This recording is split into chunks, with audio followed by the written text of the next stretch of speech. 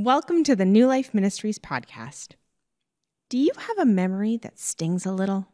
Something you once did that, although you have been forgiven and the event is over, when you bring it to mind, it makes you cringe?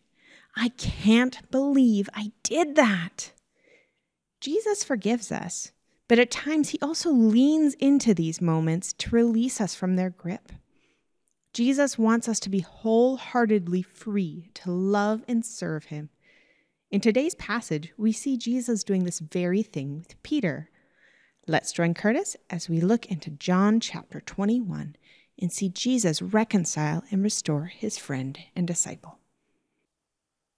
Today we're going to look at John chapter 21. If you've got a Bible or if you've got a smartphone and would like to turn to it, those of you online watching the recording or listening to the recording, good morning. Glad you've joined us.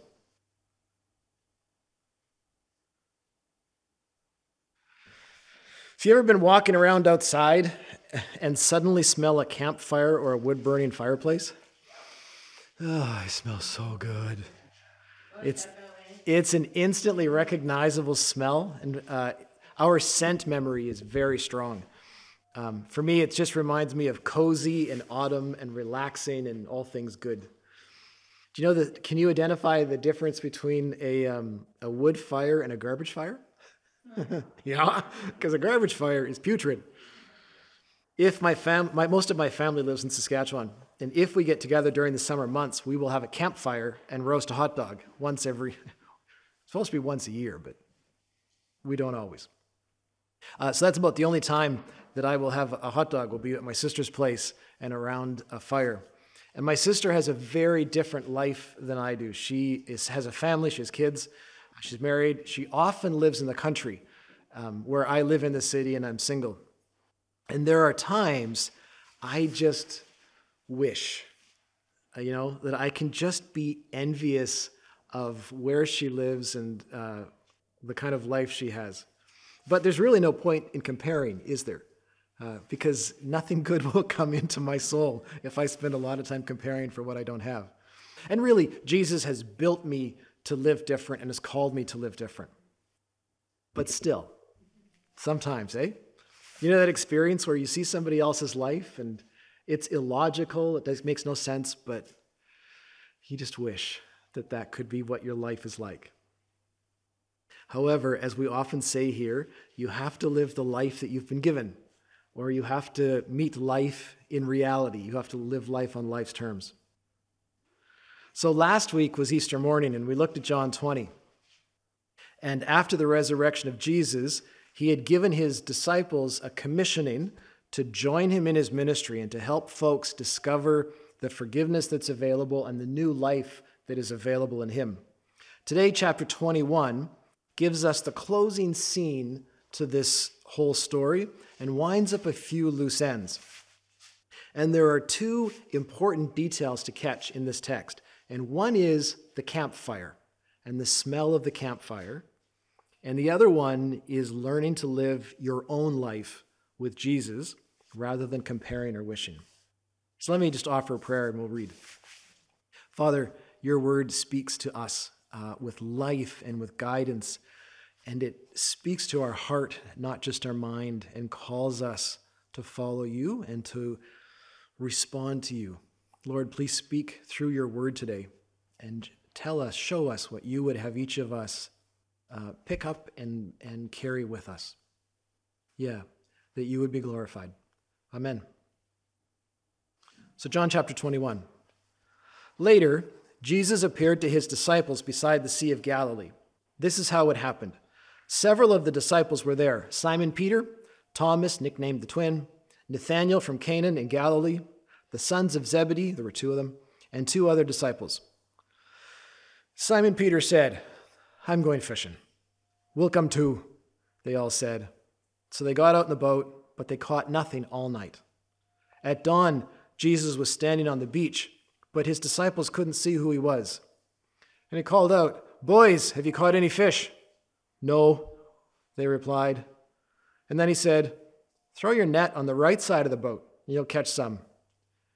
So they did, and they couldn't haul in the net because there were so many fish in it. Then the disciple Jesus loved said to Peter, It's the Lord. When Simon Peter heard that it was the Lord, he put on his tunic, for he had stripped for the work, jumped into the water, and headed to shore. The others stayed with the boat and pulled the loaded net to the shore, for they were only 100 yards from shore.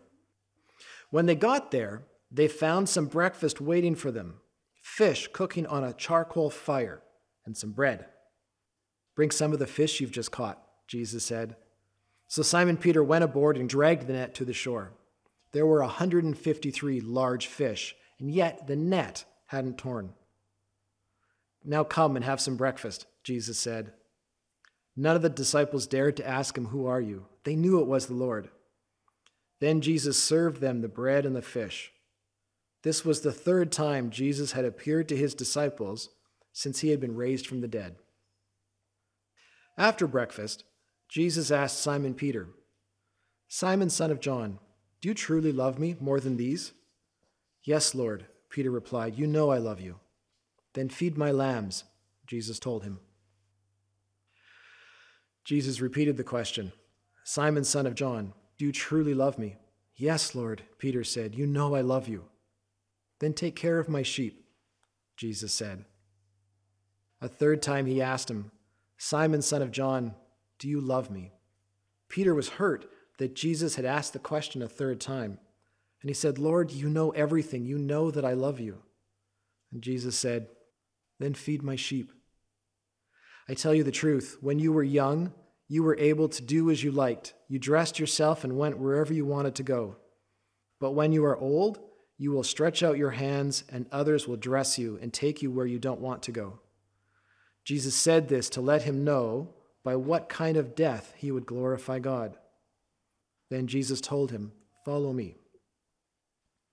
Peter turned around and saw behind them the disciple Jesus loved, the one who had leaned over to Jesus during the supper and asked, Lord, who will betray you? Peter asked Jesus, what about him, Lord? Jesus replied, if I want him to remain alive until I return, what is that to you? As for you, follow me. So the rumor spread among the community of believers that this disciple wouldn't die. But that isn't what Jesus said at all. What he said was, if I want him to remain alive until I return, what is that to you? This disciple is the one who testifies to these events and has recorded them here. And we know that his account of these things is accurate. Jesus also did many other things. If they were all written down, I suppose the whole world could not contain the books that would be written. So let's go over the story. The disciples are back in Galilee, which is the province above. They've left Jerusalem, and you get a sense that they're not really sure what to do. So let's go fishing? Let's return to our old way of living. Let's just do what we did before we met Jesus 3 years ago. Maybe they're waiting for further instruction. Just kind of have a sense of they don't quite know what to do with themselves. And they don't catch anything. And so some guy from shore gives them a suggestion. And I can just imagine after fishing all night and catching nothing, and these guys are fishing likely, you've seen a documentary where they fish with nets and you wind the net in a certain way and you throw it and it opens up and lands and you pull it in all night. And then some guy from shore says, put it on the other side of the boat. Okay. And the net is full. And it reminds them of when they first met Jesus. And John notices first. And then Peter, hearing what John says, dives in headlong, which is similar to how they behaved at the tomb, where John was there first, but Peter was the one who dove into the tomb. And it's different personalities between the two. And I think I am like John, because I'll notice and then pause and consider. And I have a friend who will launch himself into whatever we're doing, and he says his body will help him figure out what to do.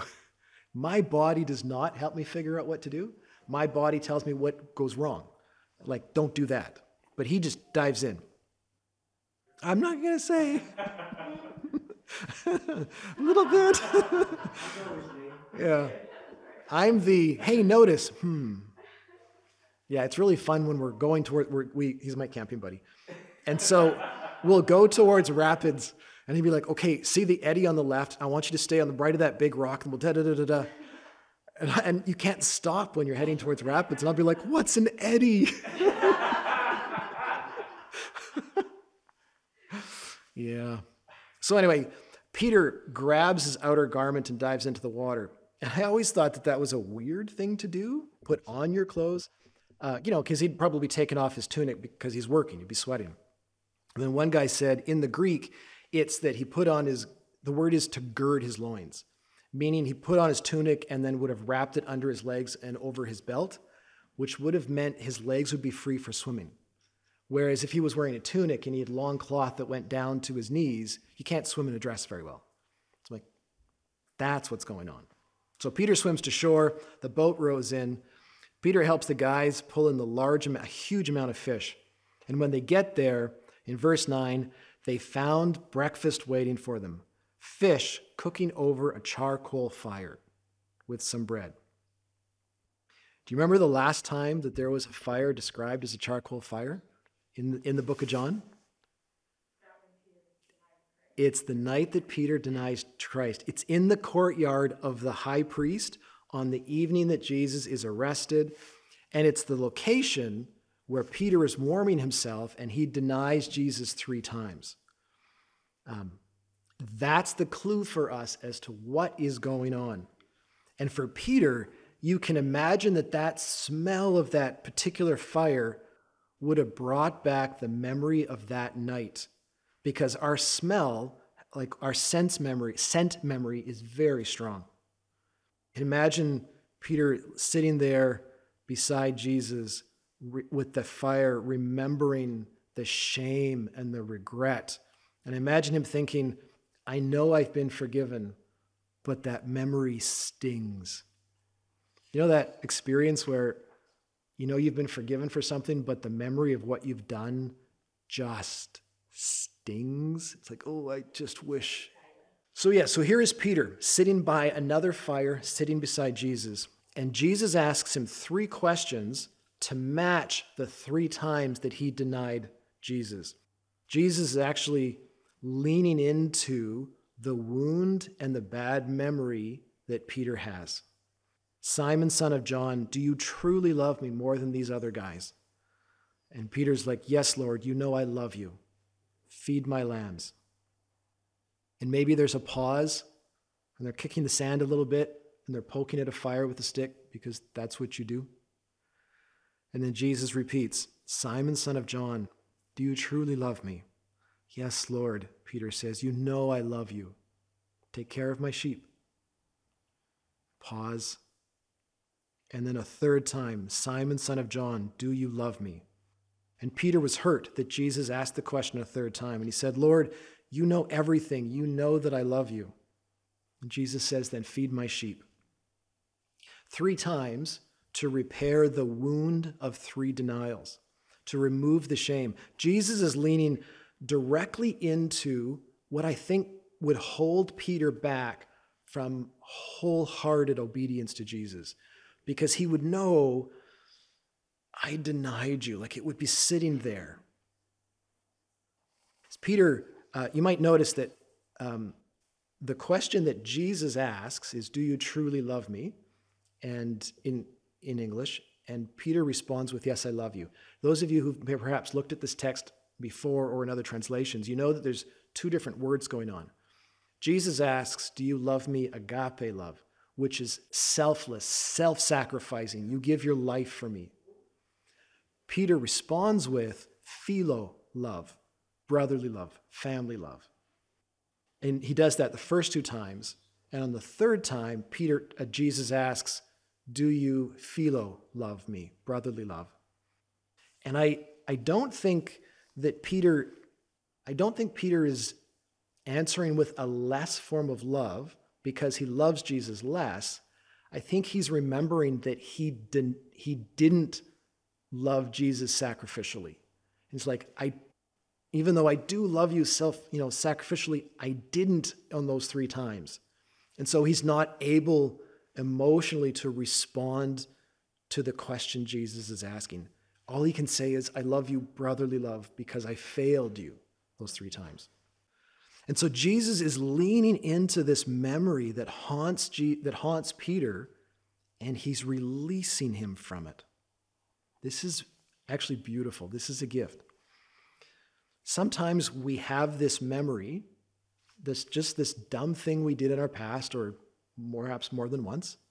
And even though we know Jesus forgives us, we need him to remove the sting of the memory. And the way to do it, partly, is to lean in with that memory to Jesus. Like to sit with Jesus and say, I did this painful, stupid, I'm so embarrassed. I don't even want to look at this memory.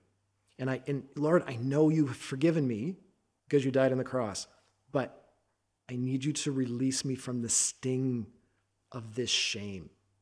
And that's what you do. And you sit with Jesus and you let him forgive you.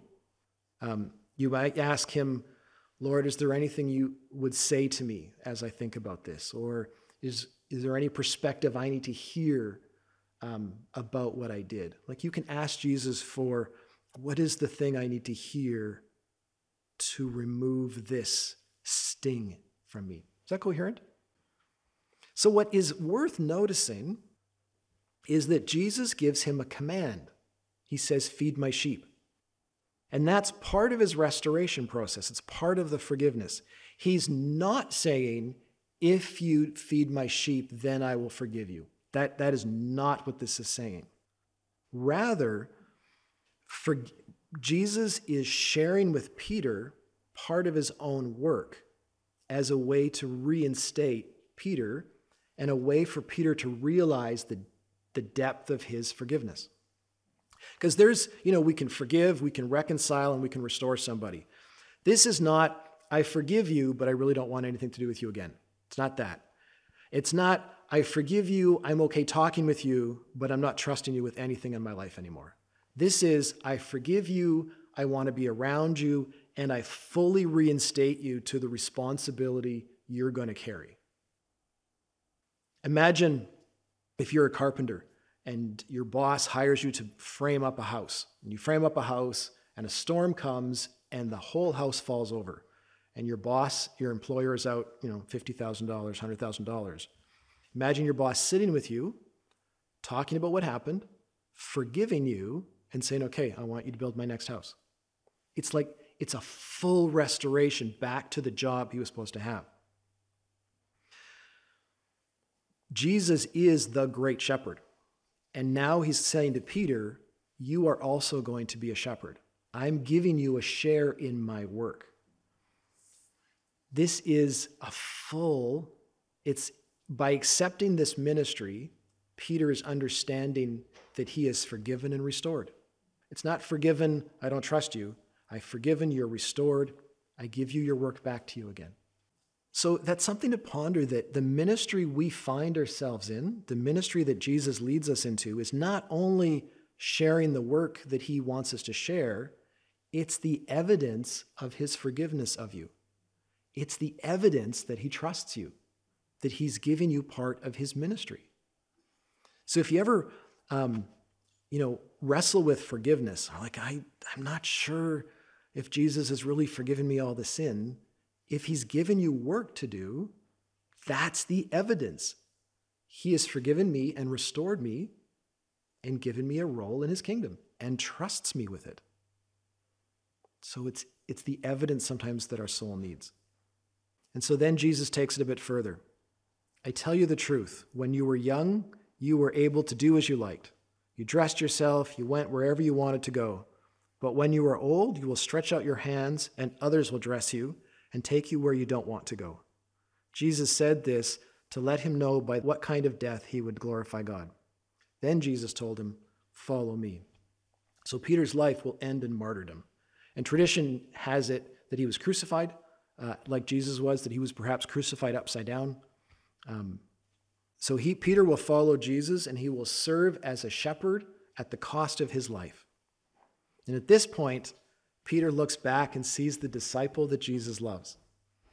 Now, that disciple is likely John, who is the author of this book, but that's never exactly stated. And not all scholars think that that's true. But Peter and John, or the disciple that Jesus loved, have been together a whole bunch in this book. At the Last Supper, Peter asks this disciple to ask Jesus who would betray him. This disciple was able to get Peter into the high priest's courtyard at the night of the betrayal. When Mary Magdalene said she had seen Jesus, it's Peter and this disciple who run to the tomb together. On the boat, it's Peter and this disciple who identify that it's Jesus and run to see Jesus. So the two of them have always kind of been paired up together. Peter has just been restored. He's been forgiven. He's just been told that he will follow Jesus. He will serve Jesus to his death.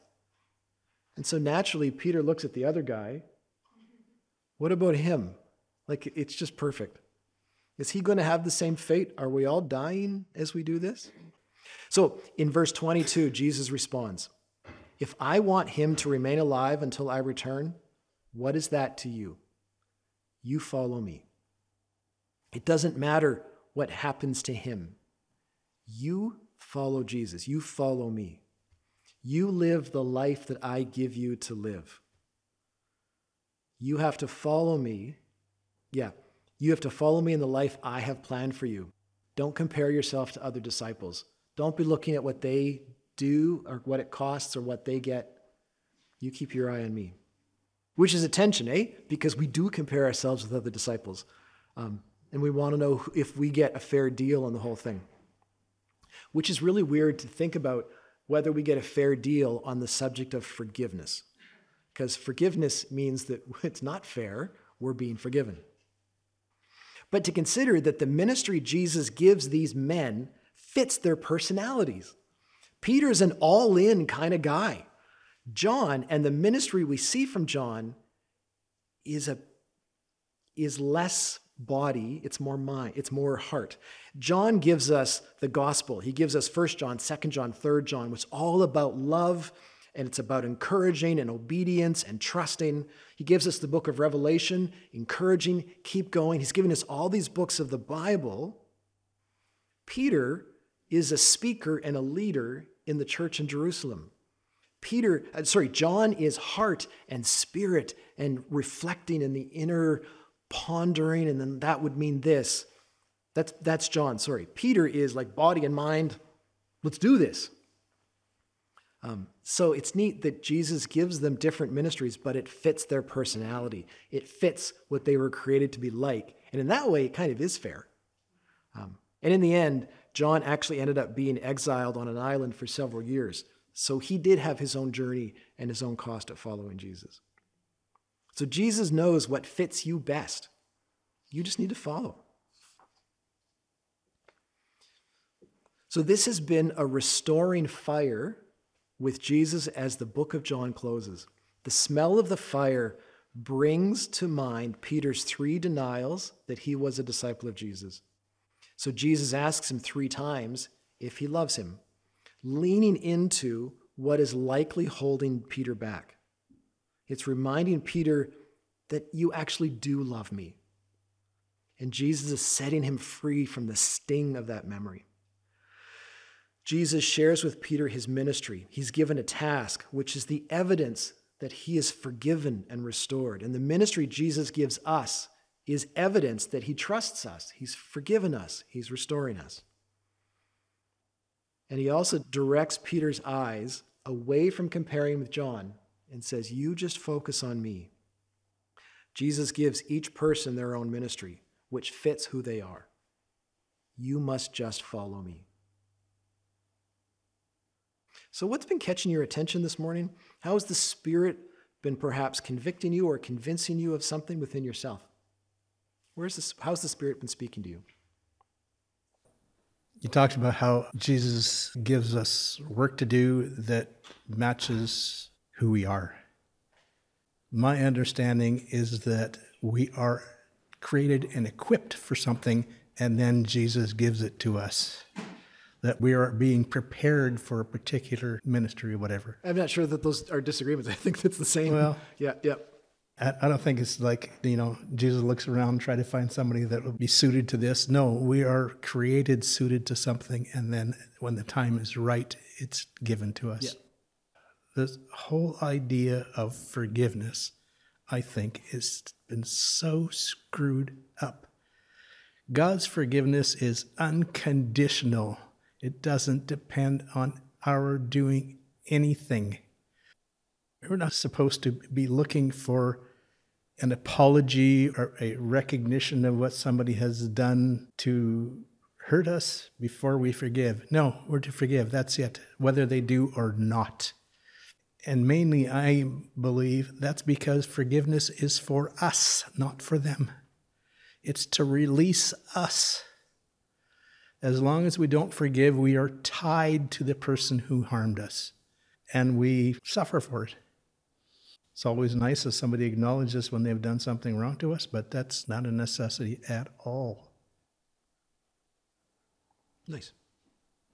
I love the sensory input of it. The whole idea of charcoal fire, which actually a charcoal fire has a very particular smell to it. Yeah. It's different from a wood fire. It's different from any other fire. But interestingly enough, on top of that smell of charcoal would have been the smell of bread, which is such an inviting smell. And after a long night of fishing and absolutely catching nothing, and then having some guy on the shore say, well, why don't you just fish off the other side of the boat? And it's like, and it worked.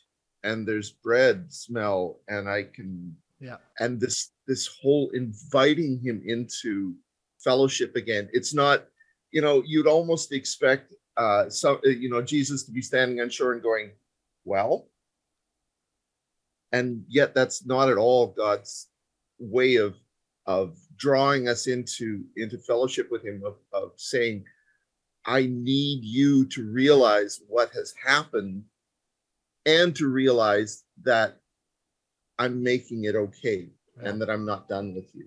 Just such a real, it's a father's heart. It's such beautiful. Nice. Yeah. I like that. What I really found special was the fact that Jesus had brought the fish. Fish was ready to eat. Then he said, bring me some of your fish. Yeah. I thought that was kind of really neat that he wanted to involve the disciples in something they could do and help. And it seems to me that Jesus often wants our involvement, our friendship. As he cares for us, he wants us involved, and he gives us a chance. Another thing that struck me is that he had coal there. I don't think coal would naturally appear on the beach. Where did that coal come from? Jesus provided that coal.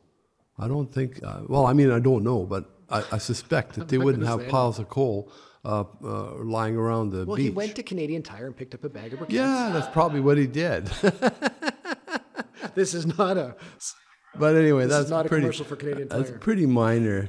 But I have a question too, a real quick question, because I wasn't listening well enough. First time he asked him about whether he loved him, agape. Yep.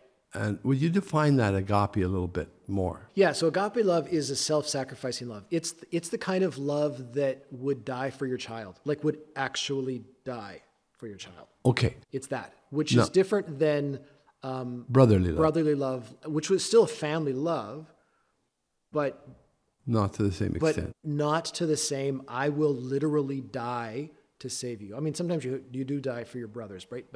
And the second time he asked him for? The agape. The third time he asked him for? Philo, brotherly. Aha. So he came down. Jesus comes down to where Peter's to at. Peter's level and says, well, how about this? Yeah. Tell me, do you love me with this? And Peter said, well, I already told you, right? That's interesting. That's the third time Jesus came down to his level. Yep. Now, commentators are, a lot of commentators say we shouldn't read too much into this because it can also be stylistic language. But yet in Scripture, when there are differences like this, usually the writers put that difference in for a reason. So kind of dance back and forth. So I just really loved your beautifully crafted sermon, how you talked about the comparisons and our journeys with Christ. Yeah. And there's no point in comparing. But I also loved that Peter had some stuff that he needed to sort out, and it probably wouldn't have helped him to have the disciples to say, you got to do this, you got to get this right. Yeah. Like Jesus knew exactly what was needed and so beautifully orchestrated the events. And, same with each of our walks. Yeah. There's no point in comparing. God has got this, and he knows exactly how to call us to him and to bring us to that point of repentance. And so pray and be there and be who you're called to be. But God is on the journey with our loved ones as well. Nice. It's funny because one of the things that I love about this passage so much is that, at least from my reading, they were putting that net in to prove him wrong, because that is exactly what I would do.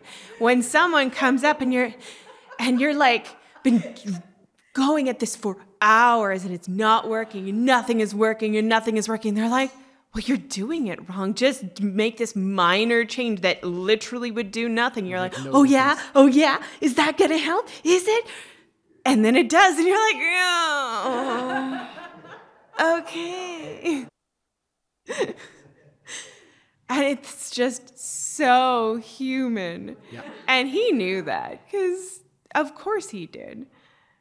That what is going to prove most to them at that moment, that they're in charge of very little, including like the thing they do. This is their job. This is what they do best. This is what they do best. They have no control over it, and only he does. And it's fascinating that is what he chose to remind them of just before he left. Yeah. Lovely. Remember that, Albert, when you go fishing and catch nothing. Jesus is directing the fish. Never fish with the net. That'll save you. Do you know the story? I was out camping with Pete, and we had parked the canoe, and it parked? The canoe. Anchored. And there was a fish jumping. We could see it, and there were other fishermen trying to get this fish, and so he's casting. He's standing in the water, and I'm like, this worked for Jesus. Try on the other side of the canoe. He tries it, and he didn't catch the fish. He caught a fishing lure. He's like, I got a lure. I'm like, okay, I'm not Jesus, but got you a lure. I want to know who counted the fish. Wait, 153? Like, who took the time to do that? Like, oh, this one says 153. Yeah. Really interesting. Just to finish up what George was talking about, so Jesus' question was agape, agape, phileo, and Peter's answer was phileo, phileo, phileo. Okay. Phileo fish? Good. Yeah. I wasn't going to go there, but... So what I'm wondering is, like, back to the comment of, Peter, do you love me more than these? Who is he pointing to? Yeah. Is it the fish versus the disciples? Because the disciples are unsure what to do. Now, not all of them were fishermen, but they decide to go fishing. And when you go fishing, you fish at night because you have a higher success rate. And so they do what they know how to do, the very best, and there's nothing. And all of a sudden, Jesus says, do this, and all of a sudden... Is that like help in their transition of, no, I actually am calling you to be fishers of men now. Like, this is your new occupation, because all I have to do is bless it. And if I'm in it, there will be success. So don't worry about, I just wonder about that part of that transition. You know, Jesus is going to leave very soon, and he's transitioning them into, so I just thought that was kind of beautiful. Yeah, and I think there's something kind of subtly in the text that, without Jesus, you won't catch any fish. With Jesus, you'll get more than you can imagine. Like that is definitely something subtly in what this material is. Let me just end with this. Follow Jesus in the life he's given you. Amen. Go in peace, folks. Thank you for listening to our podcast today. New Life Ministries is located in Winnipeg, Manitoba. You are invited to join our service in person or over Zoom. Please use the Contact Us link to send an email to the church office and request the address or Zoom link. If you would like to use these podcasts as part of your home church or local church gathering, you are free to do so. We do request that you let us know. If there is any other way that we can help you in your ministry, please send us an email.